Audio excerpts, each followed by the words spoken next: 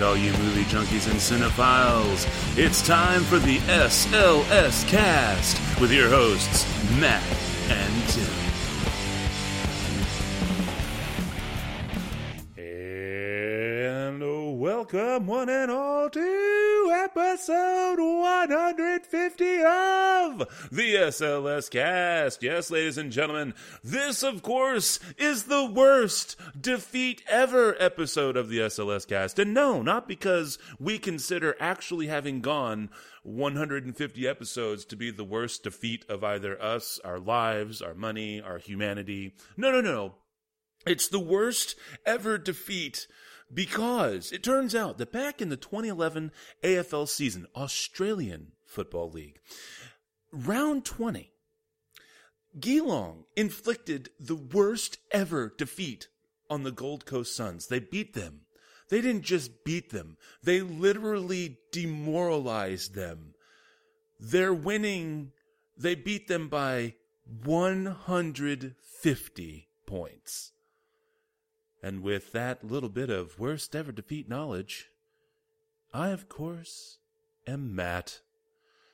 And coming to us all the way from California, where I am sure he is not defeated either, it is, of course, our resident Sony employee, Tim.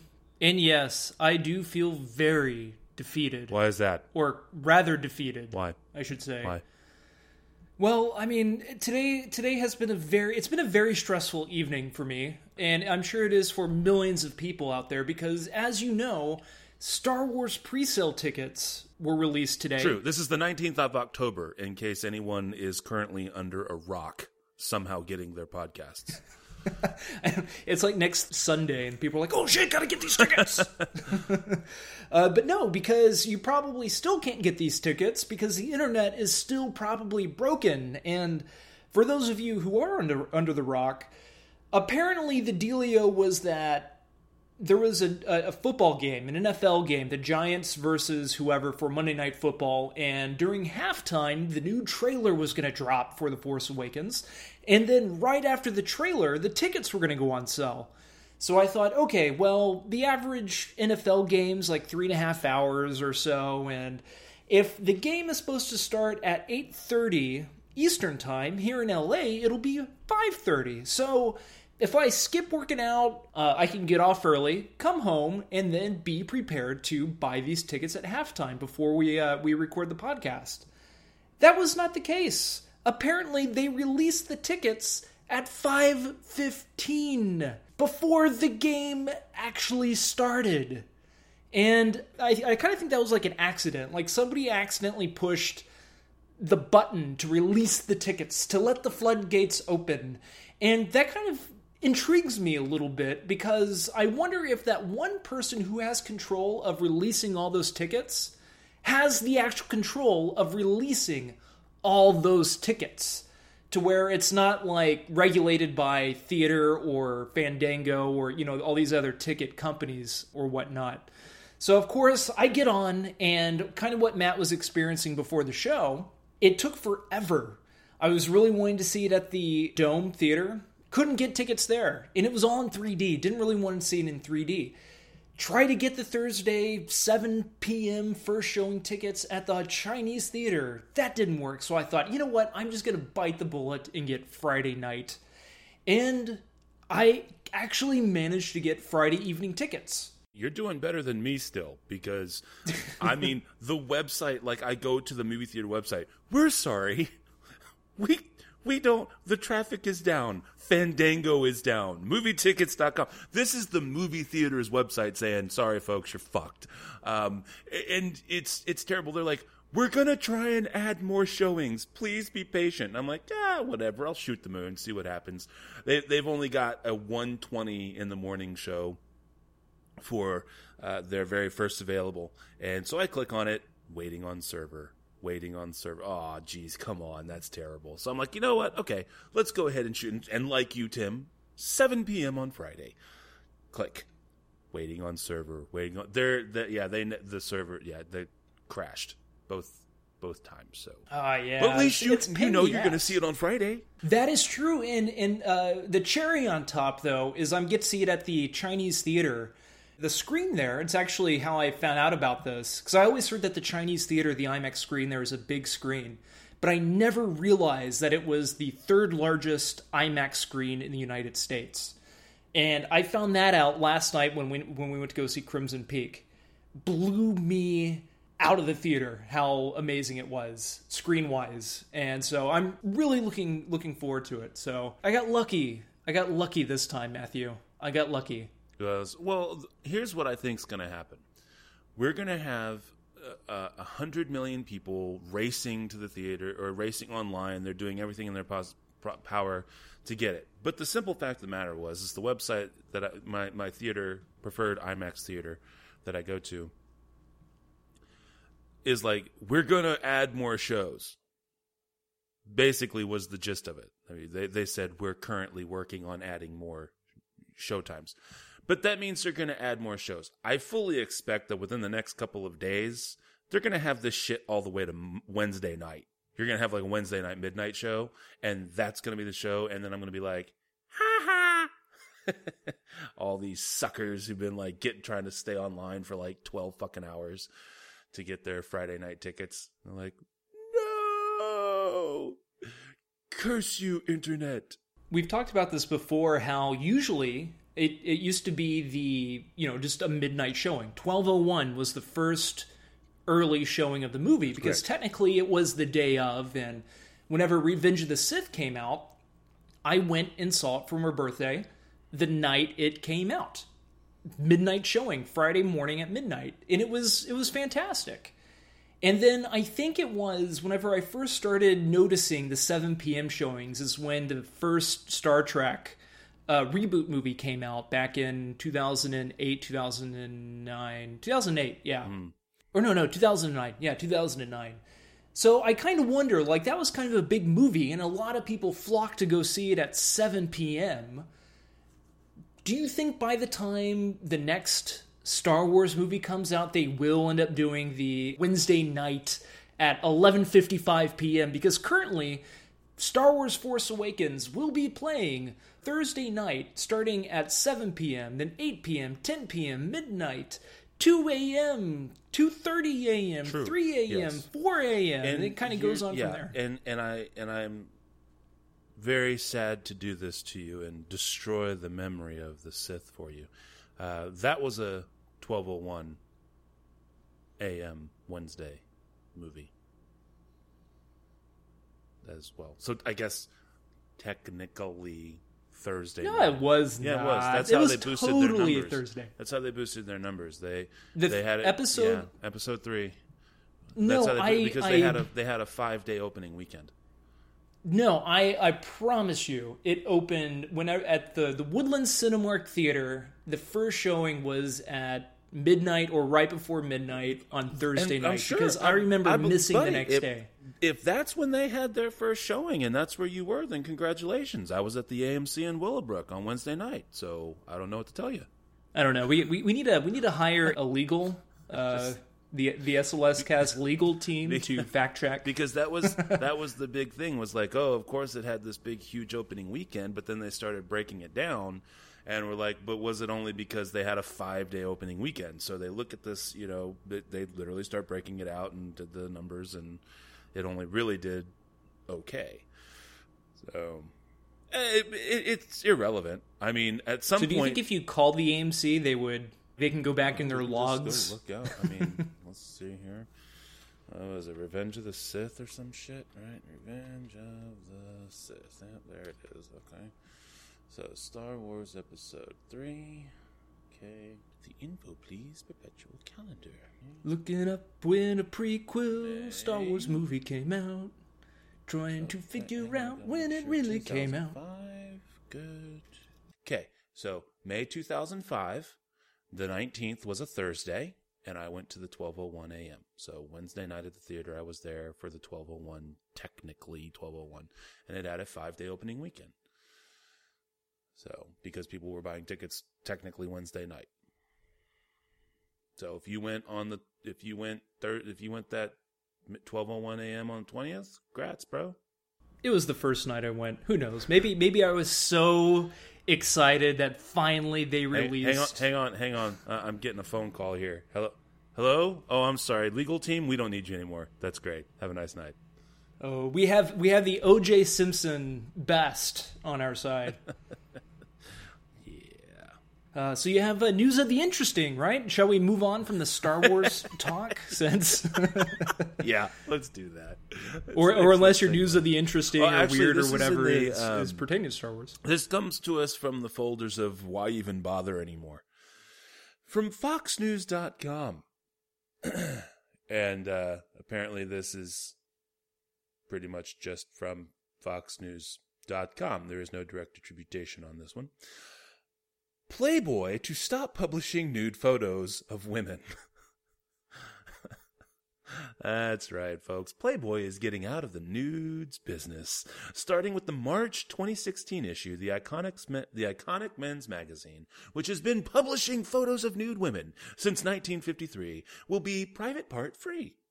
Quote, the political and sexual climate of 1953, the year Hugh Hefner introduced Playboy to the world, bears almost no resemblance to today, end quote. Playboy Enterprises CEO Scott Flanders said in a statement to Fox. Stupid Flanders. Quote, we are more free to express ourselves politically, sexually, and culturally today, and that's in large part thanks to Hef's heroic mission to expand those freedoms. We will stay true to those core values with this new vision of Playboy's future, end quote.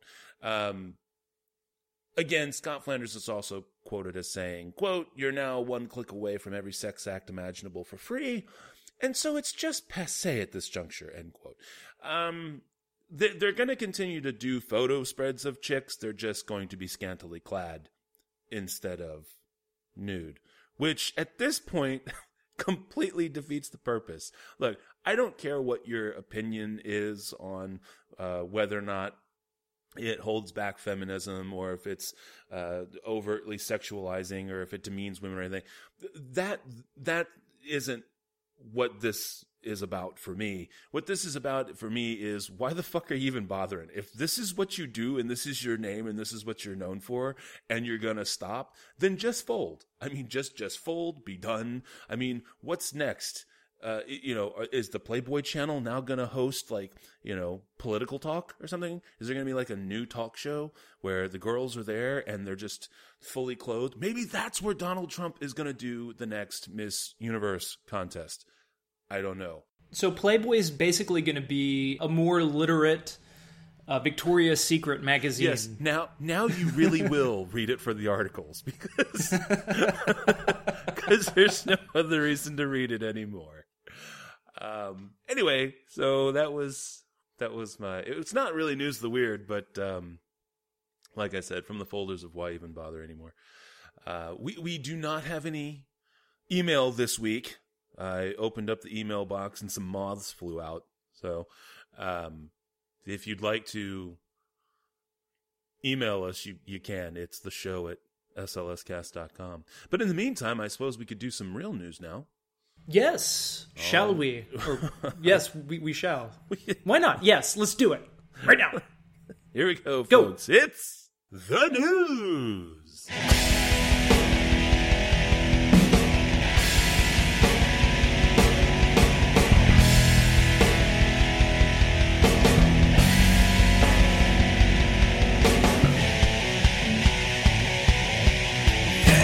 And first up from me, from tracking-board.com. That's right, folks. The Tracking Board. Hollywood's insider information.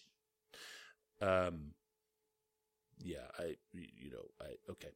This comes to us by way of Clark Allen. At the time of this article's publication on October 15th, 2015, this was an exclusive for The Tracking Board.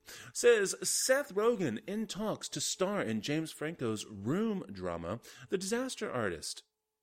The epic midnight movie The Room is getting the Hollywood treatment as James Franco's adaptation about the making of the phenomenon. The Disaster Artist is set to shoot this December. Sources confirm that Seth Rogen, who's producing the pick with partner Evan Goldberg, is also circling an undisclosed role. Rogen's attachment to the project shouldn't come as too big of a shock, considering his penchant for collaborating both on and off screen with Franco, and given his outspoken affection for The Room. Scott Neustadter and Michael Weber scripted the adaptation, which James Weaver and Vince Jolivet are also producing. Not unlike Tommy Wiseau, the mysterious genius behind The Room, Franco will wear several hats on the project, directing, producing, and starring. Franco will take on the role of Wiseau, the enigmatic filmmaker who infamously created the cult classic, which is often hailed as the best worst movie ever made. What do you think there, Tim? The article does carry on. It is an interesting article and goes into a little bit more detail about the behind the scenes of The Disaster Artist, as well as what it's based on, which is a book written by, oh, good Lord. Oh, yeah. The creeper book. Guy whoever was Lisa was cheating on. Oh no, I thought it was the kid who kept who would watch him have bone in the living room in the bed. No, I thought Sestero plays Mark. Oh, well. And that's who Lisa cheats on Johnny with. But at any rate, yeah, so it goes into those details there, and it's definitely. And that was the most serious conversation ever had of The Room. Probably. Well, I wonder if it's going to be I know the story behind The Room is ridiculous because of Tommy Wiseau, but I wonder if they're going to be playing it straight, or if they're just going to kind of goofball it up a bit. You know what I mean? I think what's going to end up happening is I think they're probably, because the movie itself is so outlandish, I think they'll be able to play the material somewhat straight, but it'll still be funny because it's so outlandish. I think where they will have some more fun is when they actually start filming the on-screen stuff, or the stuff that was supposed to be in the film. And I think that's going to be the ultra hammy crap, because there were outtakes. There were things that were edited, supposedly. So I think that'll probably be really fun. But anyway, what do you got for us, sir? Alrighty, okay, so something I wasn't necessarily planning on reading, but it pertains to Star Wars, and actually what we were just kind of talking about during the pre-news portion of the show. From CinemaBlend.com, movie theaters can't handle the demand for Star Wars The Force Awakens tickets. And this was just released about 9 or so hours ago. Again, this is October 19th. Unless you're just waking up from a coma, you probably know that there's a new Star Wars movie on the way later this year. A new trailer is scheduled to hit today, and anticipation is reaching a fever pitch. In fact, still 2 months out, theaters are already having problems keeping up with the demand for tickets. According to The Hollywood Reporter, theater chains across the UK have been having a difficult time dealing with advance orders for Star Wars The Force Awakens tickets, and a number of their websites have crashed under the pressure. Sound familiar?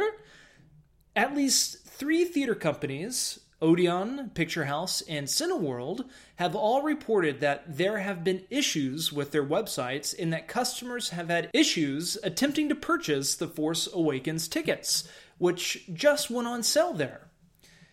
A representative for Picture House called the demand unprecedented. Another chain, View, which has 80 theaters and is the 3rd biggest exhibitor in the UK, and apparently one that hasn't had any issues with their sales platform at the moment, reportedly sold 10,000 tickets within 90 minutes of them becoming publicly available. This marks the, quote, biggest first hour of advanced ticket sales, end quote, that the company has seen thus far in 2015, and a spokesperson remarked that it usually takes weeks to reach this number. And I'll just end it there, since this article kind of came out before the tickets went on sale in the US. And so, Matthew, don't you think this is kind of duh? Star Wars is this Force Awakens is probably the most anticipated movie ever made. I mean, I don't think I'm reaching too far by saying that. And you kind of think that people will be wanting to see this as soon as they possibly can. First showing, first couple showings. So of course, when people are going to look for tickets, they're going to look at the first couple showings. Now, why don't these ticket sites prepare for this stuff? They know what they're getting themselves into. Why don't they prepare? Matt, go. Because they don't care. It's just that simple. What's the point? The people who get in first are going to get in. If the server crashes, they'll be there when the servers come back up. And the servers are only going to crash for, let's say at worst, 12 hours. And the ticket sales will move on anyway. And in the meantime, people will go down to the theater and buy them there. And I mean, there's no point. They don't give a shit. It's not worth it. It's just not worth it for 12 hours worth of work. Yeah, and I kind of wonder if also like the traffic on their website, even with people refreshing the page and going back to the link of the website, if that's just generating them more revenue via ads and not if the servers clicks and whatnot. Oh, really? No, the servers crashed, so they're not getting any traffic. How about a loading page? What if you're just stuck on a loading page? I don't think so.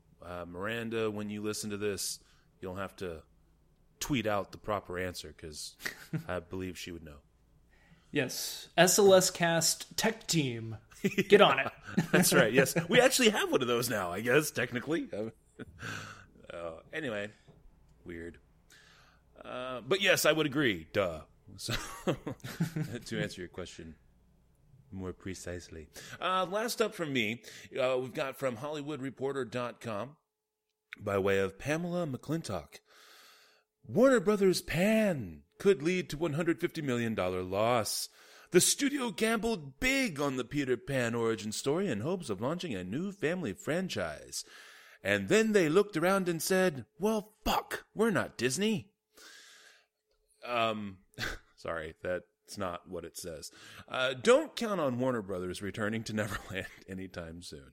Unless Joe Wright's big-budget Pan suddenly discovers a treasure trove of pixie dust, the movie could see losses in the $130 million to $150 million range after opening to a disastrous $15.3 million in North America over the 9/11 weekend, according to analysts and box office experts contacted by The Hollywood Reporter. No one would yet speak on the record. Let's see here. Pan is also struggling internationally, grossing $20.4 million over the weekend from 54 markets for an early foreign total of $25.2 million. It opened 2 weeks ago in Australia, and a meek worldwide cum of $40.5 million. One wild card is China, where the film rolls out October 22nd. If Pan does better than expected in the world's second largest movie market, the losses could be lower. All right, the article carries on from there. Warner Brothers, they had grand ambitions. They got all the stuff. They got grand star power with Hugh Jackman. They've got an origin story for Peter Pan and Hook out of this thing. And then nobody cares. See, this is the problem with trying to recreate something that Disney cornered the market on. Nobody gives a flying fuck. You are literally going to have to find some kind of fairy tale that Disney hasn't touched yet and appropriate that. The only reason Hook survived was because it literally did something that had never been done with the Peter Pan franchise, and that was a sequel that takes place 30-something years later, theoretically.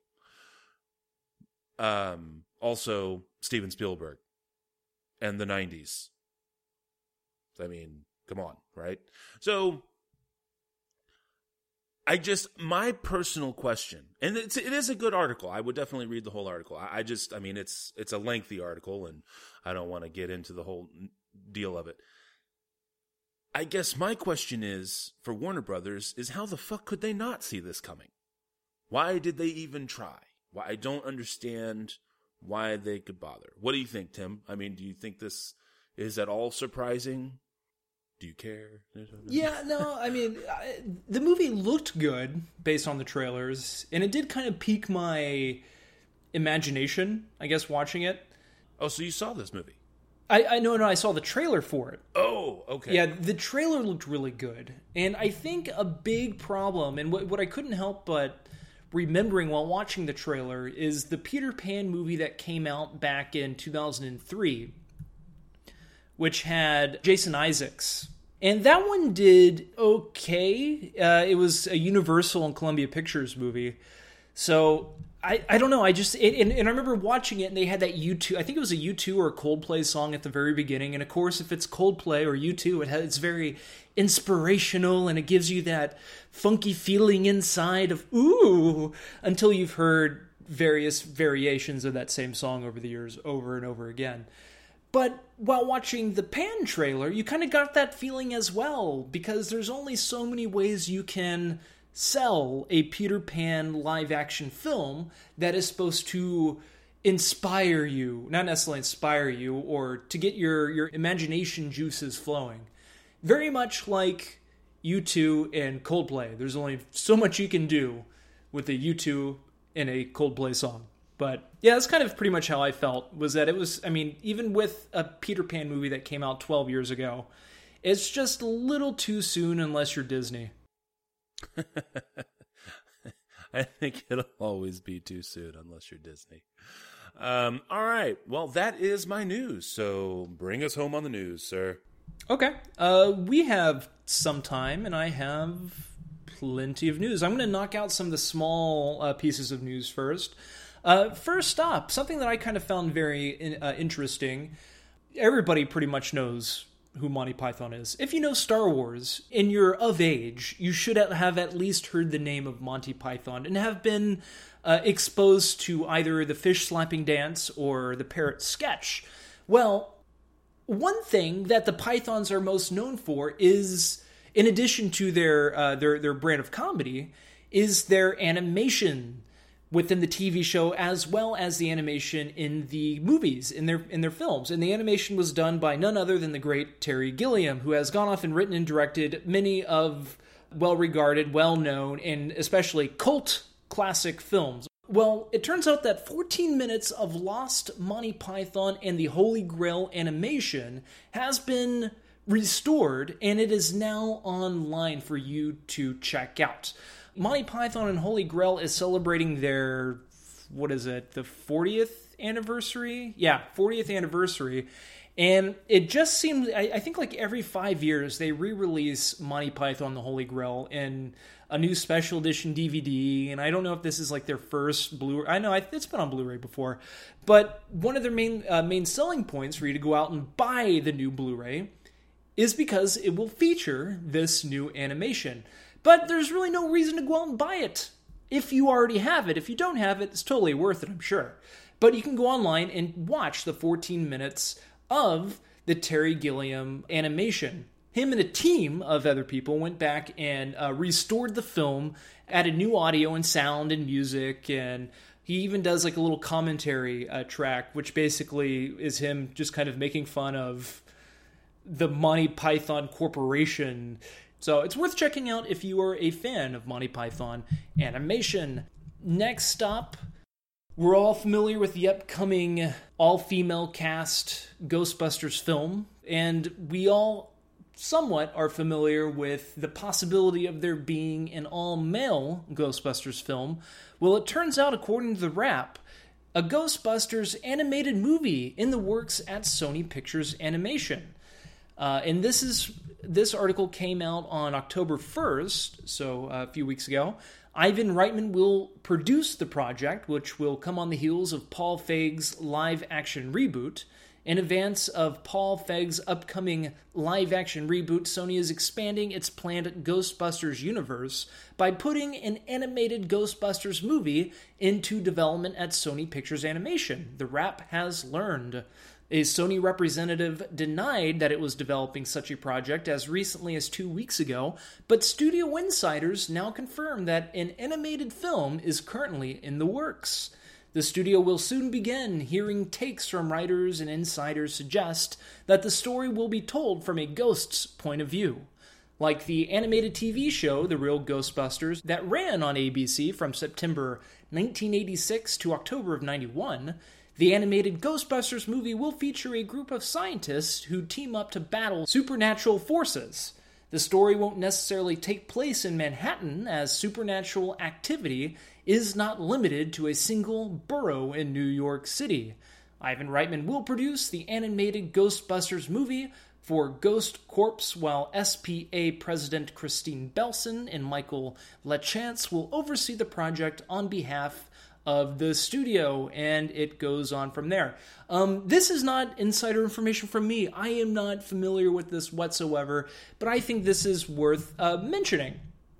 And before I get Matt's opinion on these mini pieces of news, I'm going to throw in another mini piece of news for you to munch on. A sequel to Cabin in the Woods. Apparently, Warner Brothers Studios wasn't expecting the cult status that the first movie garnered, and they would like Drew Goddard to write and possibly to direct a new Cabin in the Woods movie. And this is according to Den of Geek, and it says this: Drew Goddard is currently on the promotional tour for The Martian, the movie that he's penned the screenplay for and was at one time set to direct. Chatting to us at the film's junket, the conversation with Drew Goddard soon moved on to the Cabin in the Woods. We quizzed Goddard on the rumor of a possible sequel to the film, and he confirmed to us that, quote, the studio wants to do it. They've come to us, end quote. Quote, the funny part is, I don't think we planned the movie to be a sequel, you know? We did suggest that the ending of the first film doesn't exactly leave too many open ends, but Goddard said, quote, it doesn't. But that being said, the fun thing about Cabin is the rules are pretty crazy. We get away with a lot of crazy stuff. So I'm sure we could figure it out if we got inspired to. I know Joss and I both feel like we don't want to tarnish what we did with the first one, with the sequel.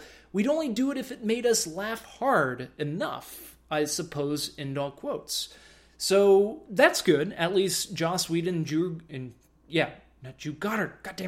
Goddard won't do the movie unless they absolutely come up with a good idea that doesn't tarnish the brilliance of the first movie.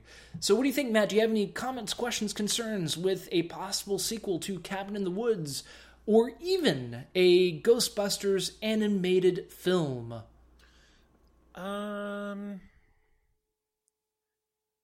Okay, I don't think they should do another Cabin in the Woods. At this point, I think I'm pretty much over horror. It really doesn't do anything for me anymore, on the whole, and it's just so hard to find anything decent in this genre anymore for me. Today, I'm not saying we can't go back and watch other films and stuff like we did before with like the Italian horror and all that kind of stuff. So forget that. In terms of the Ghostbusters, I don't know. I mean, produced by Ivan Reitman, that's good. Kind of the fact that they're doing it in concert, or not even, it doesn't matter. The fact that they're already producing another live action one, and then they're trying to do the animated one, I don't know anymore. I don't know. And there you go. That's all I have to say about those. Alrighty, and to wrap up the news completely here, I'm just going to do one more, and it's really not longish, I guess, but it's from IO9, and I wanted to talk about this one in particular because it's something that you really don't hear much about, or this particular thing rarely ever actually happens. A French court rules that Luc Besson's Lockout ripped off Escape from New York. This is written by Catherine Trinacosta, and this article was published on October 16th.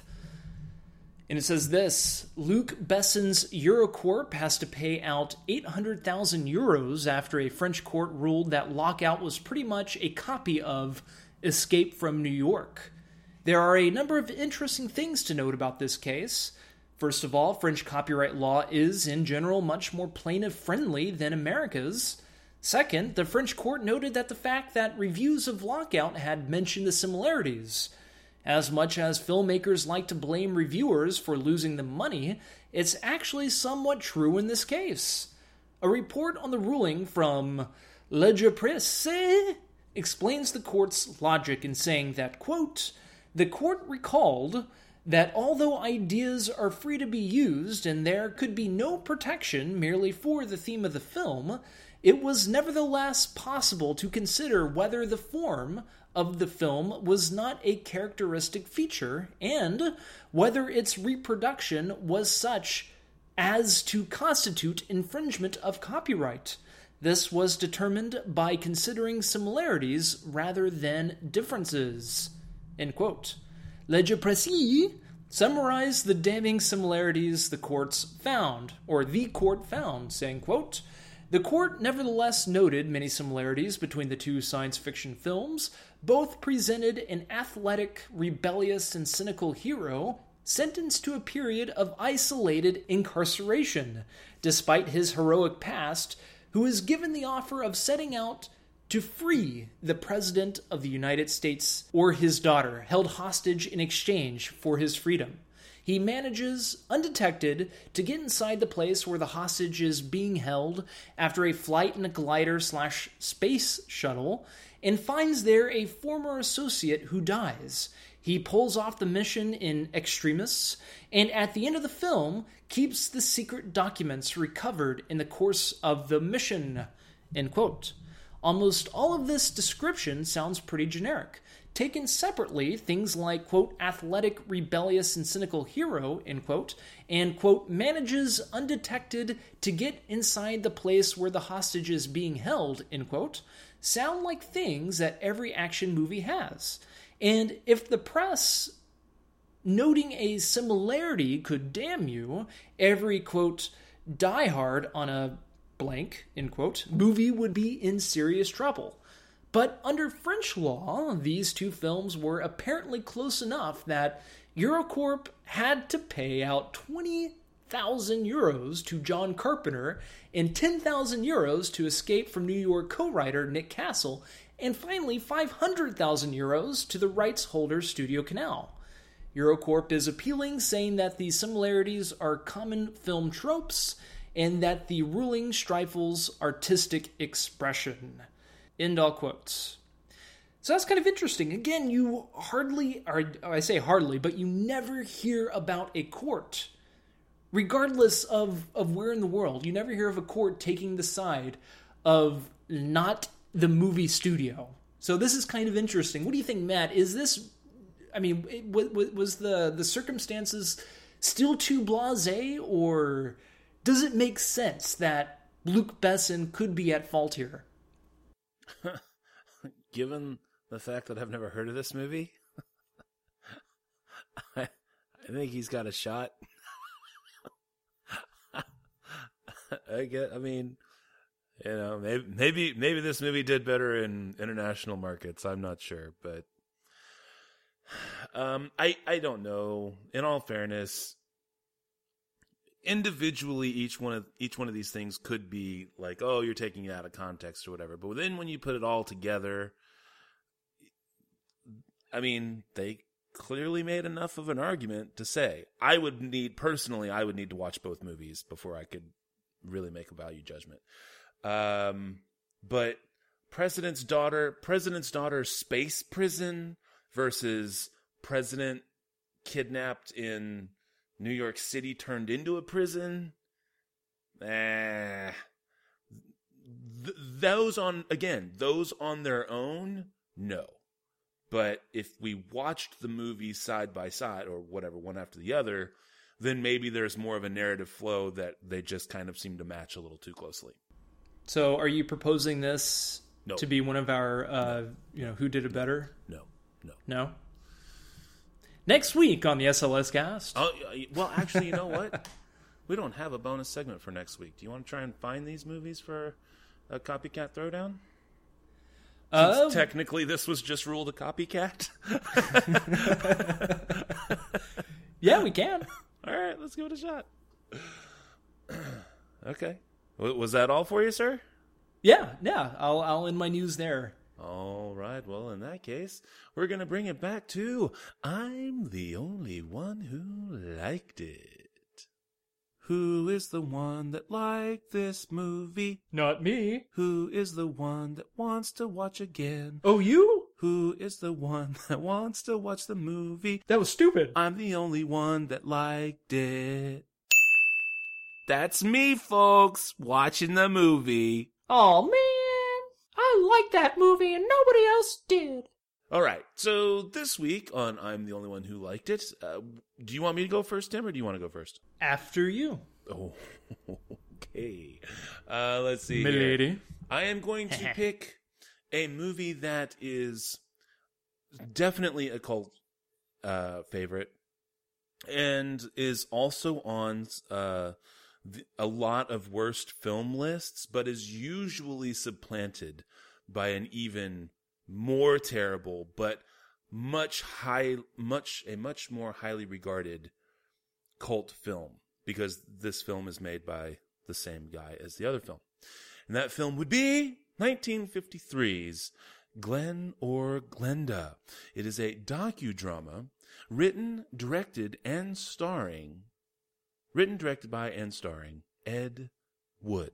Now, you've probably, in your film pop culture references and stuff over the last 20 or 30 years, you probably heard the name Ed Wood. He is most usually referenced in another film, again, Plan 9 from Outer Space. Anybody who has ever heard of Ed Wood has usually heard of that film. There was also the 90s film featuring Johnny Depp called Ed Wood. So, and people may have seen that. Glen or Glenda is a much more personal tale for Ed Wood because he was a transvestite. And he was not gay, but he simply enjoyed wearing women's clothes. If you need another dated reference to that, if you remember the Drew Carey show, Mimi's boyfriend, and I think somehow related to Drew, might have been his brother, I don't know, at least on the show, was also a transvestite. But again, only into the clothes. This film was made as kind of not a mea culpa, if you will, but definitely a plea nonetheless to kind of be tolerant of transvestites. And yet, it's still an Ed Wood film. And it's got Bela Lugosi in it because Bela Lugosi was old and poor and desperate, and Ed Wood thought, man, this guy's awesome. I got to use him in my movies. And so that's how that happened. The movie in and of itself, objectively, is not good. But it is definitely one of those that is so bad it is good, and it just has a charm to it, because it's kind of like, and I feel bad for saying this in a way, but it's true. It's kind of like when you see your favorite little niece or nephew, or when for those of you with a kid, when you see your kindergartner come up to you and there's just a bunch of scribbles on the page and they say, look, Mommy, it's a lion. Or look, Daddy, look, Uncle, whoever, right? It's a lion. And you can clearly see that it's a bunch of fuchsia fucking scribbles on the page. But you go, oh, that's a great lion. Good job, kid. Because you want them to feel good about their effort so that they will be encouraged to develop appropriately so that they will eventually color in the lines and then eventually use the right colors and hopefully maybe at some point realize they can't draw and switch to coloring, or that they can't draw and just move on, or that they can't actually draw. See, the thing with Ed Wood was that he never got past the scribbling thing. And so his movies don't actually get any better. But it's kind of like that because he put so much heart and soul into it, and he really did legitimately care, that it's just kind of like, oh, it doesn't look like a lion, but oh, good job, kiddo. And it's that aspect of it that makes me like it. That and, again, the so bad it's good qualities. And just, really, this is the only movie out of 53 that was legitimately viewed by critics that covers this kind of material. So you have that going for you as well. Check it out. Have a good evening. Sit back, get high, get drunk, party it up, just chat with friends, have it in the background at your next party, and maybe make it the precursor to showing Plan 9 from Outer Space at your Halloween parties next week. And, yeah, there you go. Woo! Hey bros, hey man, I know you really want to watch Dazed and Confused tonight, but I have this movie called Glen or Glinda that I think we should totally watch with the babes. Absolutely. It's got a little something for everybody. All right, what do you got for us, sir? My I'm the Only One Who Liked It is a film that I probably am the only one who liked it for all the wrong reasons. I think I can honestly say, I can say that comfortably. Nicolas Cage is a man related to, he's a Coppola, born in 1964 in Long Beach, California. Born Nicholas Kim Coppola. In the early 90s, he's made a lot of classic films, you know, including Honeymoon in Vegas, Wild at Heart. He did even Amos and Andrew, which... whatever. I mean, it was him and Sam Jack. He did Guarding Tess even. It Could Happen to You. He did a little comedy that a lot of people really didn't like, but it was still kind of funny. Trapped in Paradise, Leaving Las Vegas, of course. Then you have his great action movies that came out in 96 and 97. The Rock, Con Air, Face Off. He pulled on our heartstrings in 98 with City of Angels. He proved to us again in 98 how much of a badass he was in Snake Eyes. 1999, he showed us how uncomfortable he could make us in a movie that is just ungodly uncomfortable, which is 8mm. He did Bringing Out the Dead with Martin Scorsese. You know, and his movies go on from there. And really, his number one flub, before the movie that I'm going to talk about, was Captain Corelli's Mandolin from 2001, where he was terribly miscast as Captain Corelli in his Mandolin. I'm going to play the mandolin. I was hoping you'd say that. And then he did Wind Talkers, which the movie didn't do all that well. But what I'm getting at is that in 2002, he had a little resurgence with adaptation, as well as Matchstick Men. And he found his footing with movies like National Treasure and in the indie circuit with Lord of War and The Weatherman. In 2006, he decided to try his hand in a horror movie with 2006's The Wicker Man, where he played Edward Malice. Or Malice. I think it's Malice. I can't remember. The Wicker Man is a remake of the 1973 film written by Robin Hardy, written by Anthony Schaefer, and Christopher Lee was in this one, as well as Edward Woodward. And this one follows virtually the same storyline of, according to IMDb here, a sheriff investigating the disappearance of a young girl from a small island discovers there's a larger mystery to solve among the island's secretive neo-pagan community.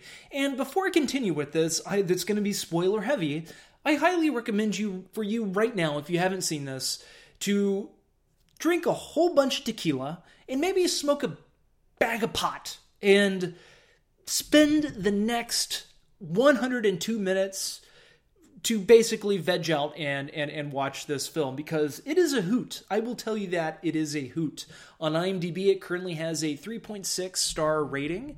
Rotten Tomatoes, it has a 15% rotten on the tomato meter, where the general consensus is, quote, puzzling, misguided, Neil LaBute's update, The Wicker Man struggles against unintentional comedy and fails.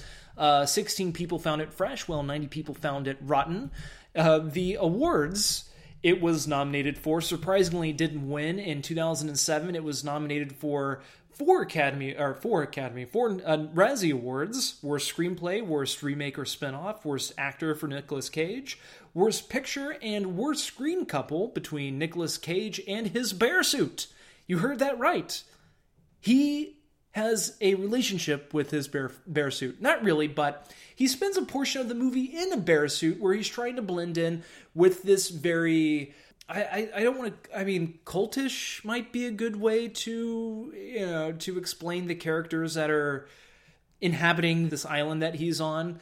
The movie is absolutely ridiculous. And for those of you who have seen it, I know the one thing that you cannot help but to remember from this film is...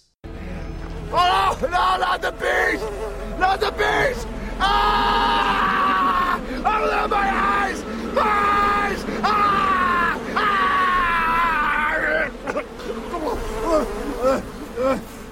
That is right. The bees! Oh no, the bees! They're all over me, the bees! Which is just Nicolas Cage screaming and whining about bees that were later added by the use of CGI. And it is super obvious because it is Nicolas Cage pretending that he is being attacked by bees. And what makes this movie very interesting is that this was the first bad...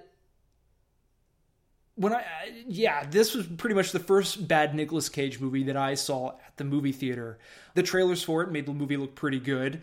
The technical aspects of the film is very good. It was well made. The movie has a fun look to it. The costumes are good, despite what the costumes are. It's just the movie and how everything plays out is absolutely ridiculous and bonkers. Everything from how the neo-pagan community of folk, how they act, how they carry out their rituals, the face paint. Oh yeah, I mean, oh my God. Ellen Burstyn is in it. And she wears this ridiculous face paint where she has this long flowing hair. She's wearing this very pagan hippie gown, and half of her face is blue and the other half is white. And it's just, it's corny. It's kind of like every horror movie that you've watched in recent years, whether it be like Paranormal Activity or pretty much just Paranormal Activity, where you're just waiting for the scare to happen, but it's just the door creaks open, or the door just closes, or the bed shakes a little bit. This is pretty much what's in this movie, but it's more visual and it's more ridiculous. Instead of the door just closing or the bed just moving, there's just a really goofy looking homeless person with face paint on, just kind of hanging out in the back. I mean, that's kind of like the scare. There's really not much to it, just absolute ridiculousness, which makes, again, the movie that much more entertaining. This is one of the first movies where you see Nicolas Cage giving his all based on the money that he received for the film. Yeah, this was the start of his spiral down when it came to his choices in movies. And it's just funny because then you continue looking through his catalog of movies, and that same year he even did the World Trade Center movie with Oliver Stone. And then he went on and did other bombs and other critically acclaimed films. I mean, we've talked about Nicolas Cage's films and how he's had great movies and he's had very sad ones. But this definitely takes the cake when it comes to the classic hilarity of the Nicolas Cage filmography. So that is why I am more than likely the only one that likes Nicolas Cage's 2006 remake, The Wicker Man. Fun times. All right, well, as we that does bring us to the end of I'm the Only One Who Liked It, and as we discussed in reverse order, doing show prep, apparently on the show, because that's just how we do it sometimes. like our friends over at Mayor versus the Noob there. We're going to do a copycat throwdown next week. So we're going to be copycat throwdowning, whatever. It's a copycat throwdown. The matchup is... We're going to be a copycat throwdowning. God damn it. The matchup for the copycat throwdown next week is Escape from New York versus Lockout. This ought to be interesting. And I guess, without further ado, that is going to bring us to the movies, will it not, sir? It will, unless you want to talk more about The Wicker Man. No. Maybe we should have a remake of Glen or Glenda featuring Nicolas Cage, where he has a nightmare about being exposed as... a furry. No, where he has a nightmare about being exposed as a transvestite. And then instead of screaming the bees, he can scream like the bras, or so. I don't know. Anyway. All right. So here we go, folks. It's the movies.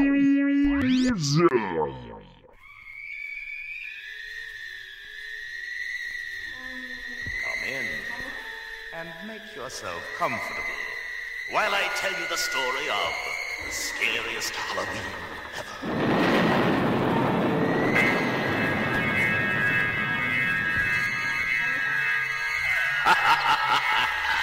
Did I scare you? I hope so. Because I'm a haunted house. And that's what I'm here for. To scare you. If you're brave enough to come closer, you'll soon find out what a perfect haunted house I really am. And I have ghosts that can move right through you. Have I scared you yet?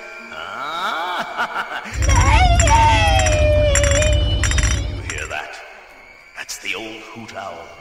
He doesn't even get too close to me. So feared am I. You would think I would be the envy of every other haunted house. And this week's films are Goosebumps, Crimson Peak, and the 1986 film House. Where do you want to start, sir?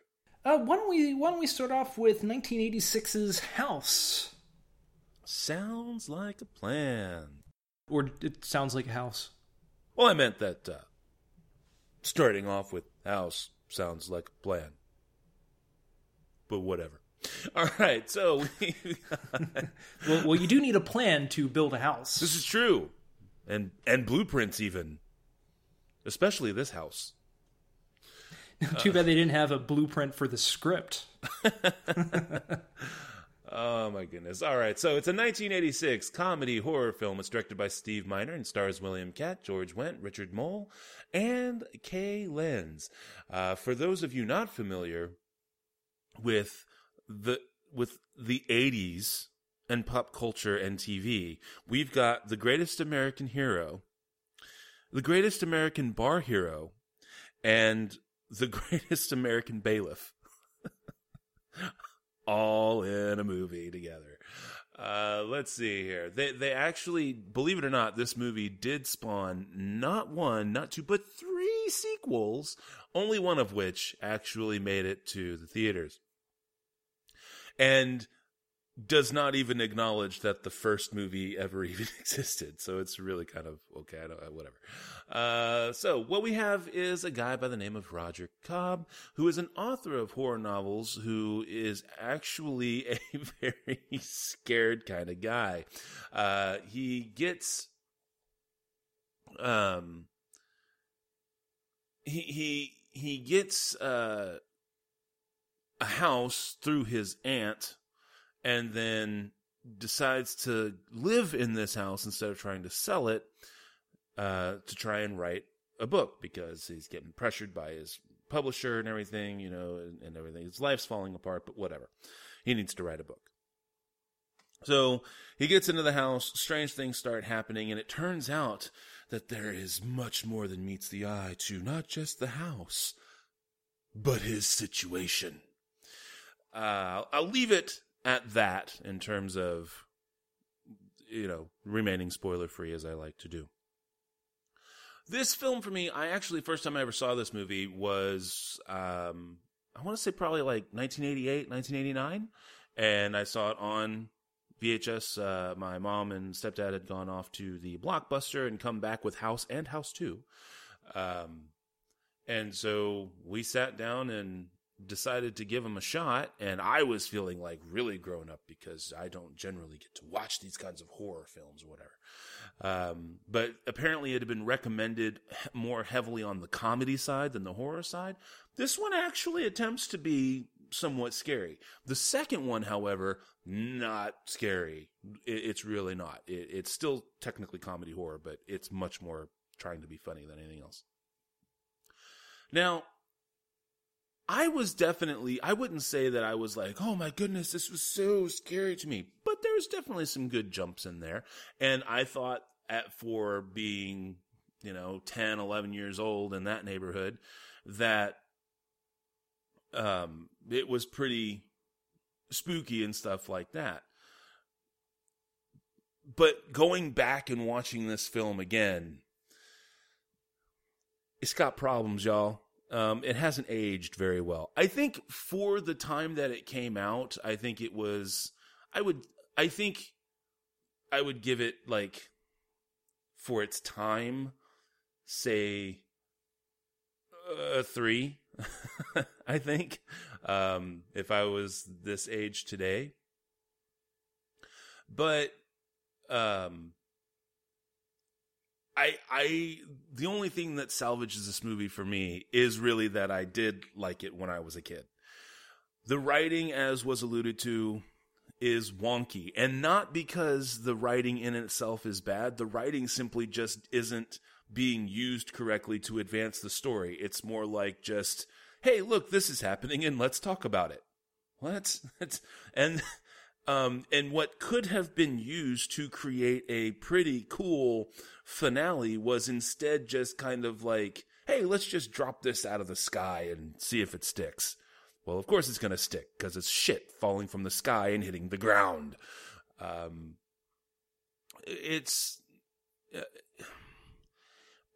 It was a clever idea, and I think that for that day, it was somewhat entertaining.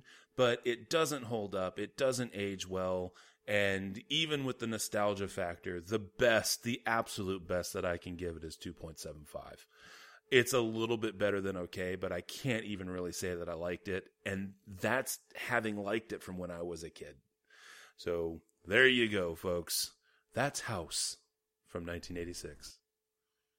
Expect no cameos. From that wonderful guy in the TV show. All right, what do you got, sir? So, I mean, like, is House 2, does it still kind of play around with the whole Vietnam thing? No, absolutely not. Matter of fact, Wild West.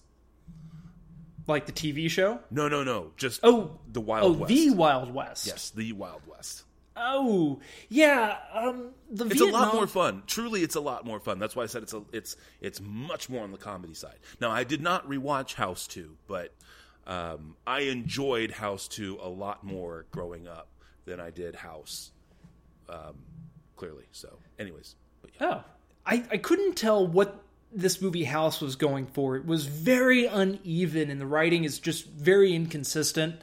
Characters just pop up randomly, like what Matt was saying. Things actually just pop up as well that are just there to move the story along, to give it another thing for the character to either deal with or another problem for the character to fix. Like when he has that decapitated monster and he's planning on burying it in his yard, and that woman is suddenly in the pool.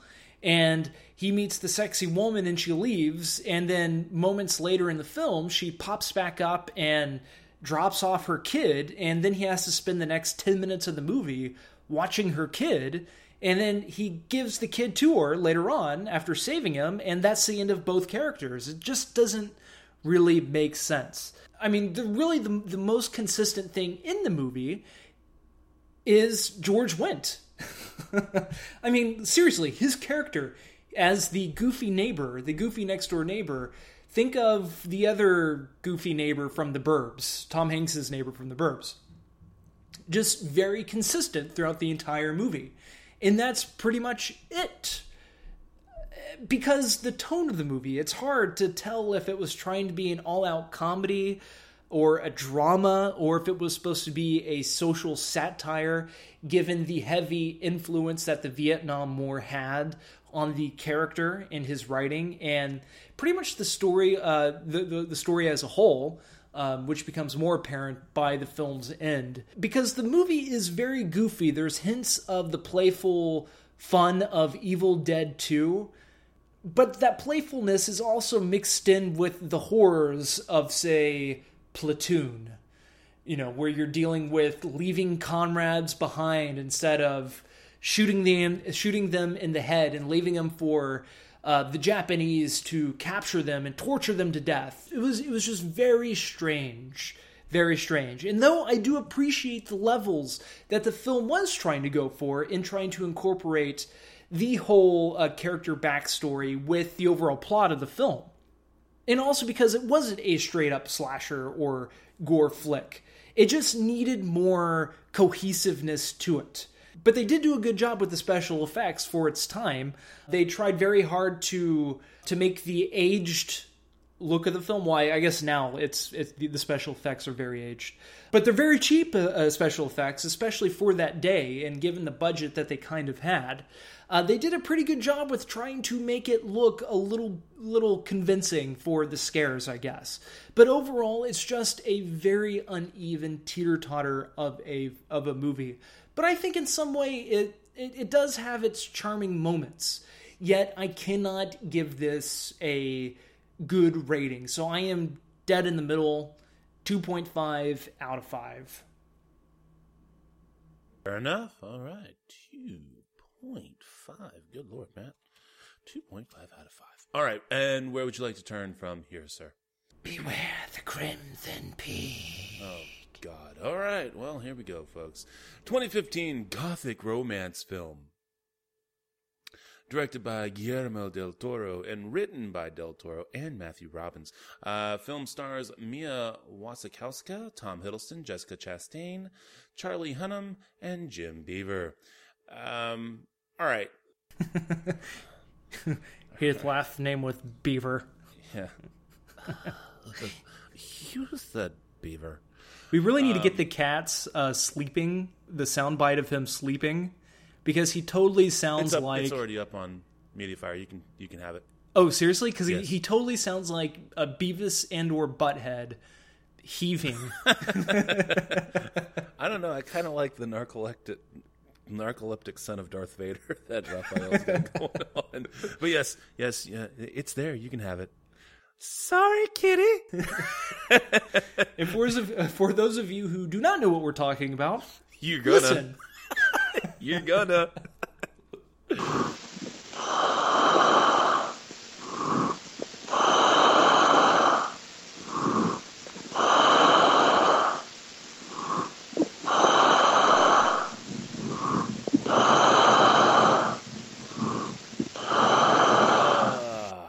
Okay.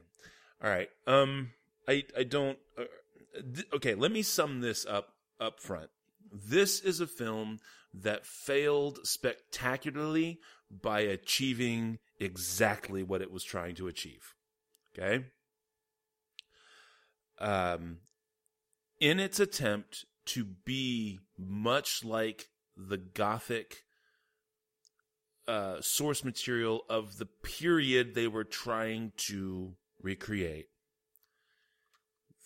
they succeeded. The thing is that there's a reason we don't see Gothic novels anymore.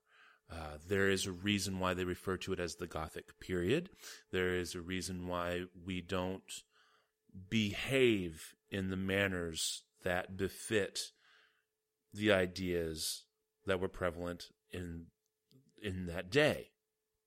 Now, that's not to say you can't do historical dramas and everything like that, but you have to be able to make slight compromises in the way you present that material so that people who watch it today can appreciate the time period and can appreciate the story you're trying to tell, but not sit there wondering if someone took a script from 1839 and tried to make something with it. We're following the young daughter, Edith Cushing. This is a industrialist, a mining guy by the name of Carter Cushing.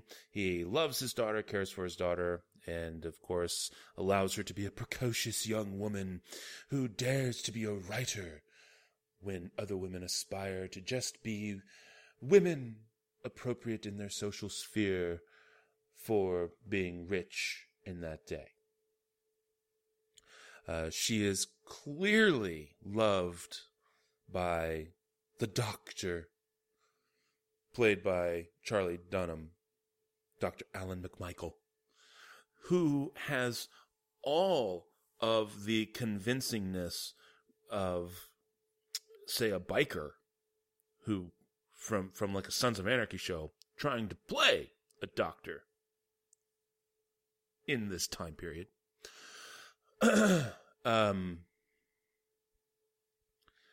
There is also, like, anything that is meant to be scary that they try and set you up for in the trailers is immediately dispelled, 100% immediately dispelled within the first, say, 68 seconds of the movie, give or take, about 5 seconds. And while it's still a little unsettling to look at, and I guess that's still supposed to be scary, it's self-defeating because they've already explained why what you're seeing is there, and that in and of itself, not supposed to be scary. It is 100% predictable. It is, even the people who are good actors like Jessica Chastain and Tom Hiddleston cannot save such horribly stilted and flaccid writing that it comes off bad. These people come off as wooden. Jim Beaver is actually a really, really good character actor that I thoroughly enjoy watching. He has had a really cool career doing all sorts of cool stuff, and I enjoy watching him. And so when I saw that it was him, I was like, holy crap, this is going to be good. And then he talked for more than like 8 seconds, and I was like, who the hell was writing for this motherfucker? And then I remembered who wrote it. I'm pretty much sure that the reason why everything got taken away from Guillermo del Toro was because the executives saw this fucking movie ahead of time and knew what the train wreck it was going to be. Now, it might still make at least its money back. But not based on this past weekend. It opened number 4. No, I know. I mean, but it only had a $55 million budget. So, gotcha. Worldwide, I could see it at least breaking even. Barely, but we'll see. And it's just everything that's meant to be shocking is stupid.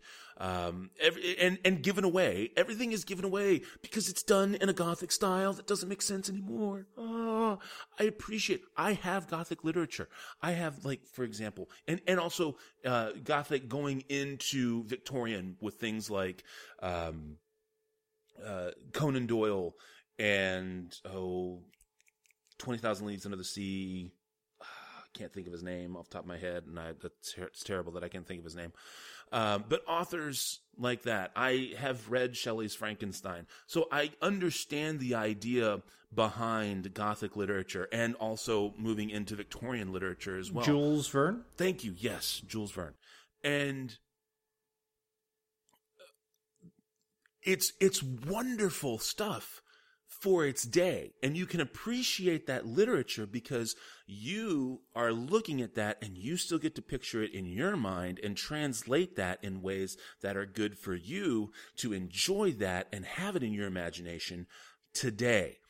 But if you tried to watch Sherlock Holmes, even the movies with Robert Downey Jr., and they used the writing that was in those books, you would sit there and go, what the fuck is this? This is stupid.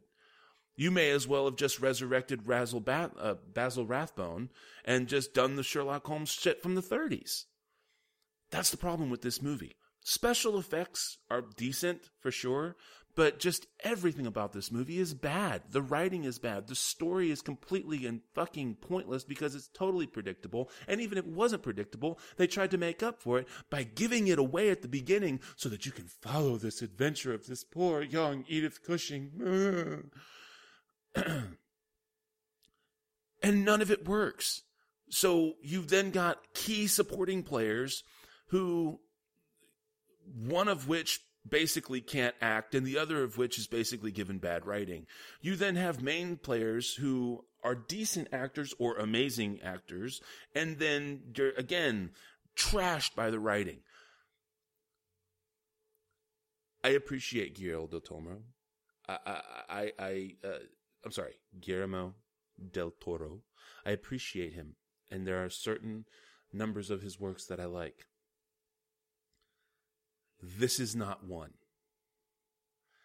I came very, very close to walking out of this movie about 20 minutes in. But I decided, nope, it's for the show. I need it. I got to watch it. I got to sit through. And it does get a little bit better if you give the special effects a chance and you just resign yourself to the fact that this is extremely, extremely faithful to the period and the way that Gothic writing was done and performed. Then it becomes slightly more bearable. But at the end of the day, I give this 1.75. Wait, was that a 0.75? As in 0.75? No, 1.75. And here's why. Because the special effects are very good, and I can at least appreciate what he was attempting to do. Like I said, that's why I tried to sum up at the beginning with a spectacular failure based upon achieving exactly what it was that you were trying to do. So, yeah, 1.75. So, I went into this movie based on the trailer, really looking forward to it. It's gotten some pretty good reviews. A lot of people love it. People were calling it, a really good love story where that is where the horror is kind of manifested from, is the Gothic horror story, or excuse me, the Gothic love story within the film. And so the trailer of the movie was brilliant. It had beautiful, creepy music. The visuals looked stunning. The look of the movie was great, and the movie had this great atmosphere to it that I just couldn't wait to experience. And at the very end of the movie, I took my significant other to the movie with me, and we saw it on the big IMAX screen, the third largest in the United States, I will add. And so that kind of helped add to the experience. And the first thing she said when the movie was over, she leaned over to me and said, "And here I thought the Crimson Peak was going to turn out to be the midpoint of her period."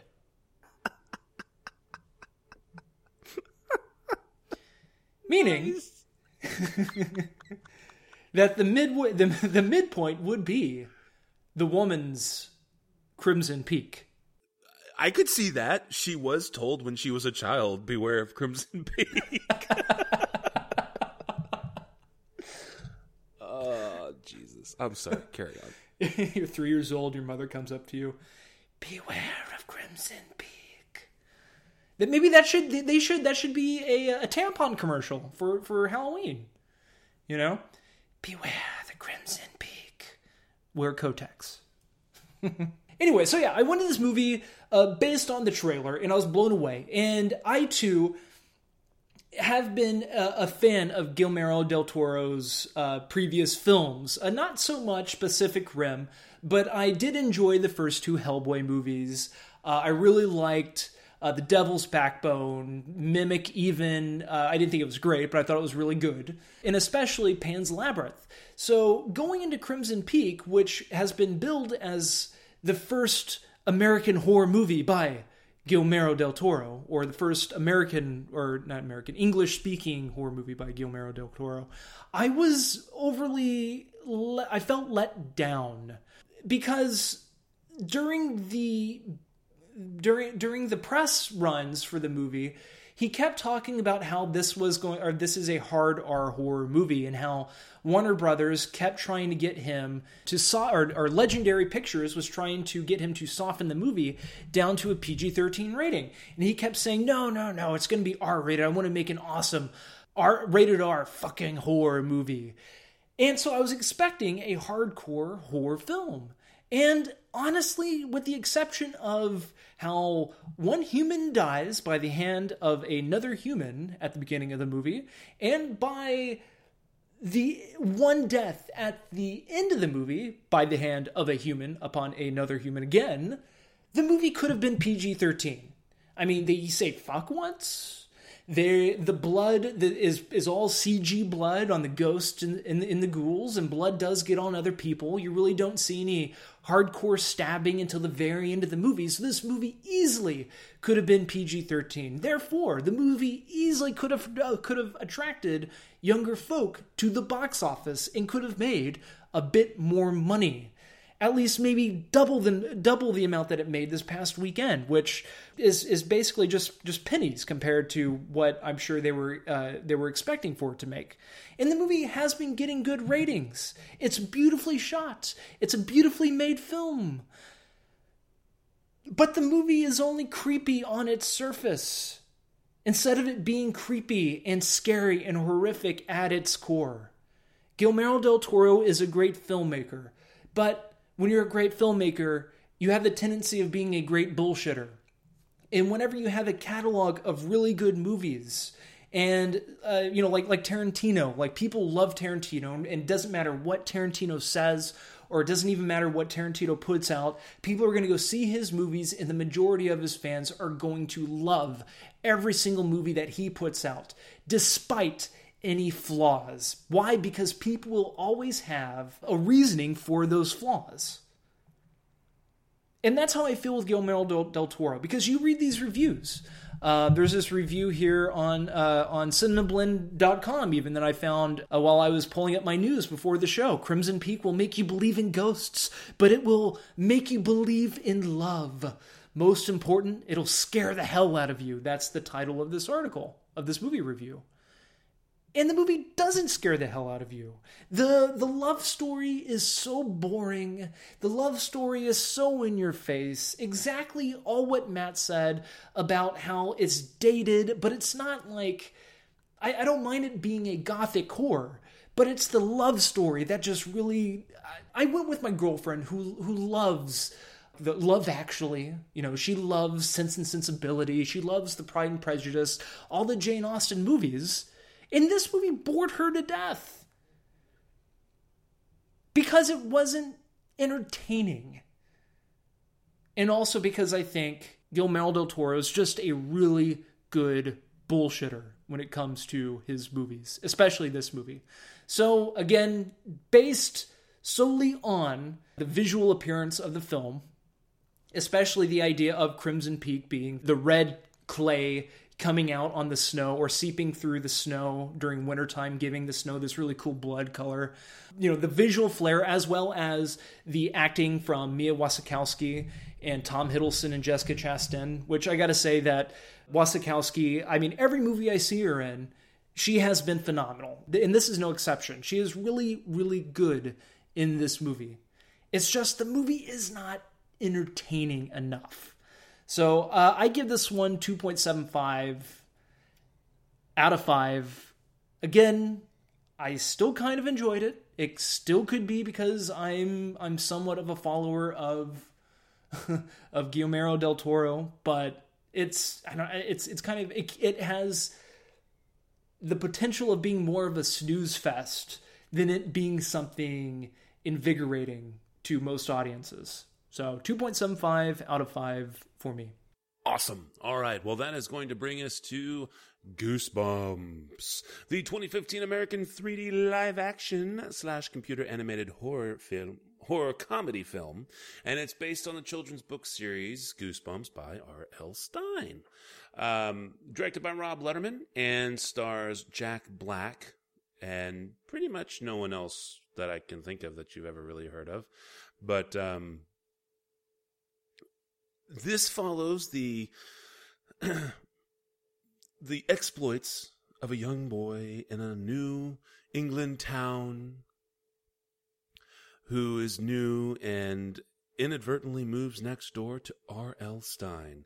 And through a series of misadventures and misunderstandings, accidentally sets all of R.L. Stine's monsters loose upon the town in New England. The little town, it's a little town in Delaware. Now, the thing is that R.L. Stine, when he wrote his books, he wrote them with a magical typewriter that actually imbued the pages with these real monsters. And so the actual manuscripts have to remain locked. Otherwise, the monsters will get away. And so once these monsters have invaded the town, now we have to go and get them all back. I have to say, I went and saw this movie. I actually watched Crimson Peak and Goosebumps in the same night. I watched Crimson Peak first, and then literally left the theater, drove home, picked up my oldest daughter, drove back to the theater, and then went and saw Goosebumps. This movie, and she's 8, and this movie literally scared her to tears. So I assume that for kids, this is a pretty intense and scary movie. Now, we don't let our kids watch a lot of stuff that's not from the kids section of Netflix, unless, of course, we're watching as a family. And so she's a pretty innocent kid overall. And maybe that might be why it affected her more than possibly other kids who are like 6 or 7 and are already playing GTA 5. Why the fuck would you do that to a 6 or 7-year-old? I don't know, but whatever. So I'm going to have to give this a pass in the horror department for kids. Because, I mean, this is obviously a family movie. In terms of the fun side, I couldn't help myself. These kids, these teenagers were so stupid that it was funny. The comedy relief was good. Jack Black was definitely doing Jack Black, but it was a slightly restrained style, and I liked the mannerisms that he gave this fictionalized version of R.L. Stine. I also thought that the cameo for R.L. Stine, yes, of course, you know it's in there somewhere. I thought that was very cleverly addressed, and that is all I will say about that, so that you can be surprised, or at least somewhat entertained when you find it as well.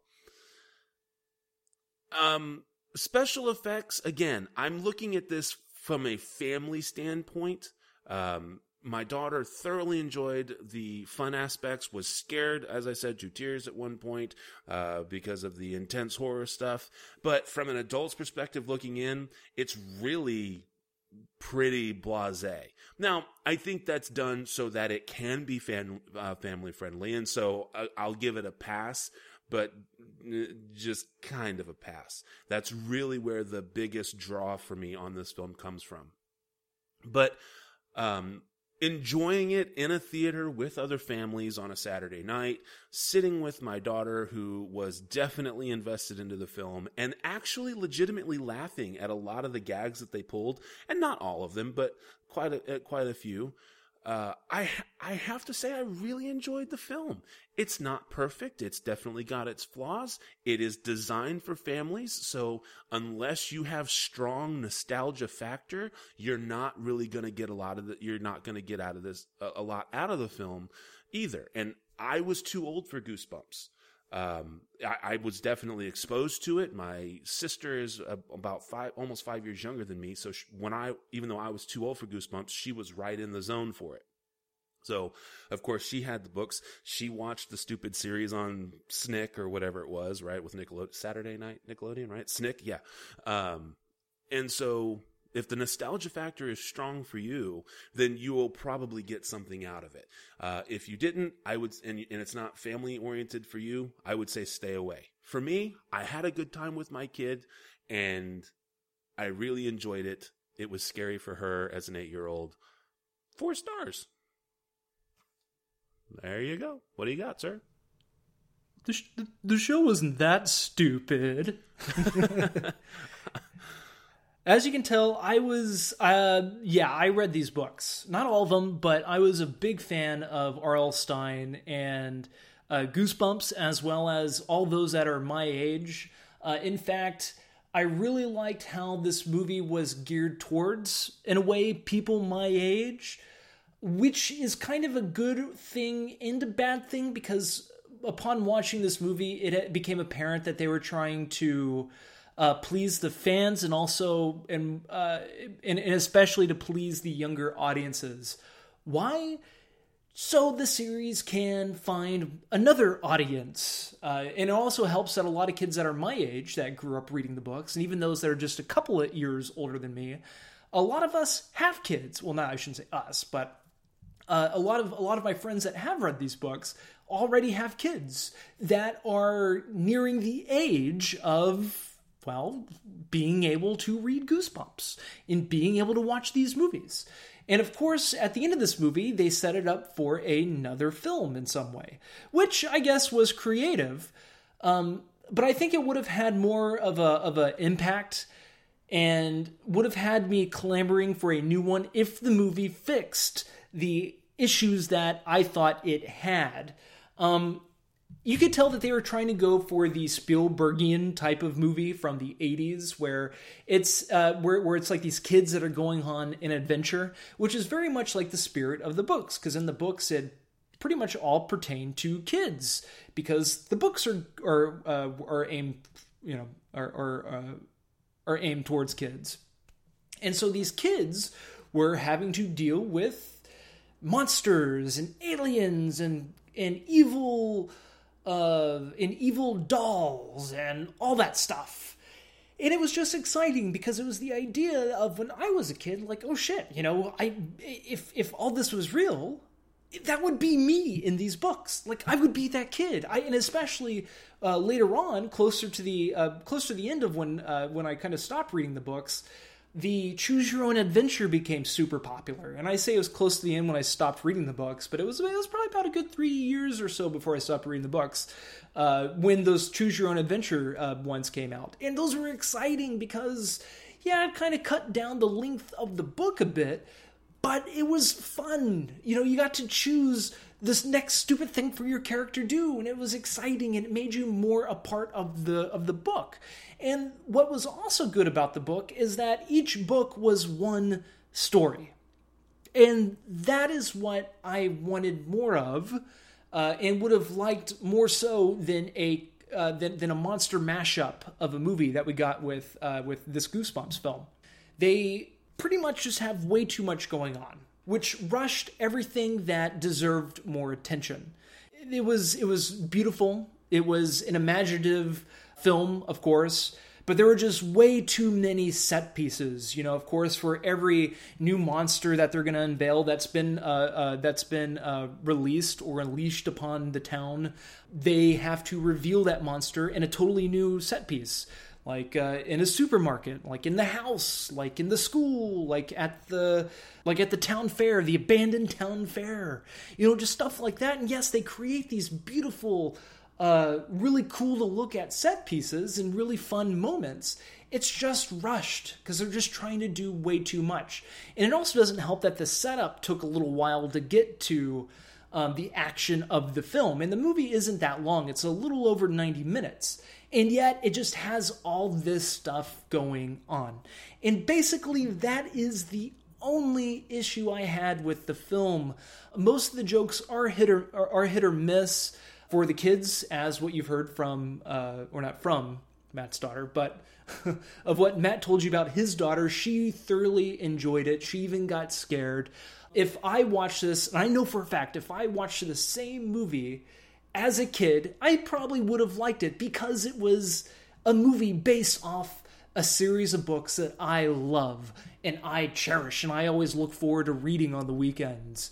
And based on that, I gotta say, it was just kind of fun to watch it. You know, kind of like with Matt and watching House.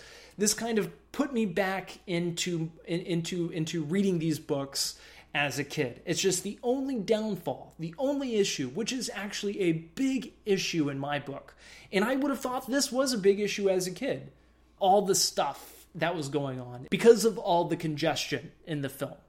But I still liked it, so I give it 3.25 out of 5. Take your kids to go see it and let us know if they cry a lot.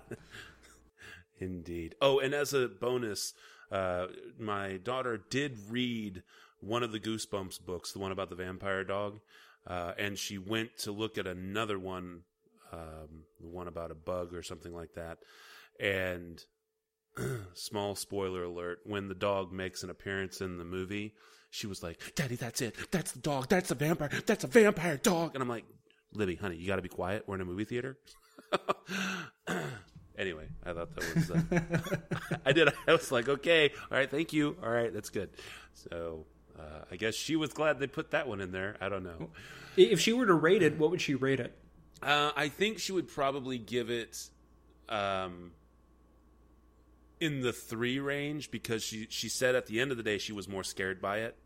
And this was her very first, for an 8-year-old, this was her very first horror movie. And so, I don't know. She seems to be pretty turned off of horror at the moment. So, I guess maybe a few too many goosebumps, as it were. Anyway, so next week, I guess is going to be like Halloween week by the time all this wonderful stuff comes out. So we're going to do some Halloween flicks for you. We've got I Married a Witch. We've got Carnival of Souls and Vampire. Now, these are all going to be VOD and also available on Hulu, if you are into that.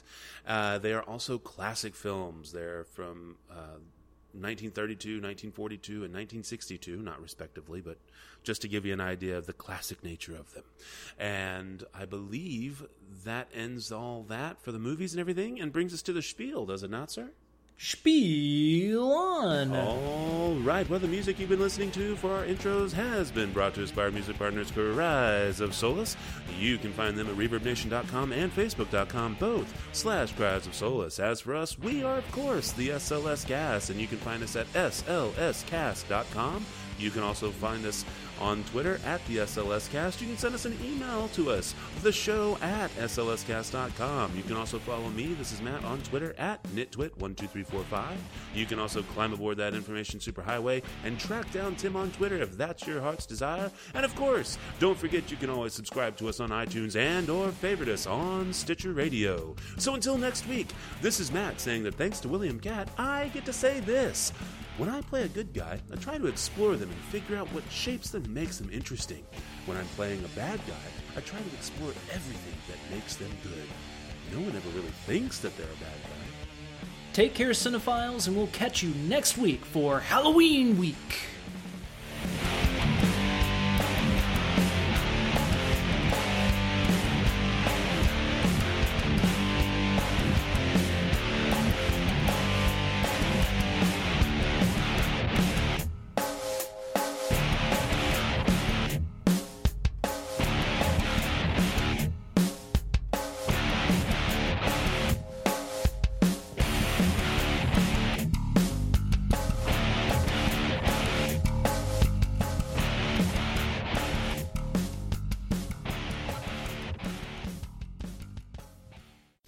Thanks again for listening to the SLS Cast with your hosts, Matt and Tim. Remember that you can find us at slscast.com, at the SLS Cast for Twitter, also on Facebook, and you can always subscribe on iTunes. Thanks again for listening.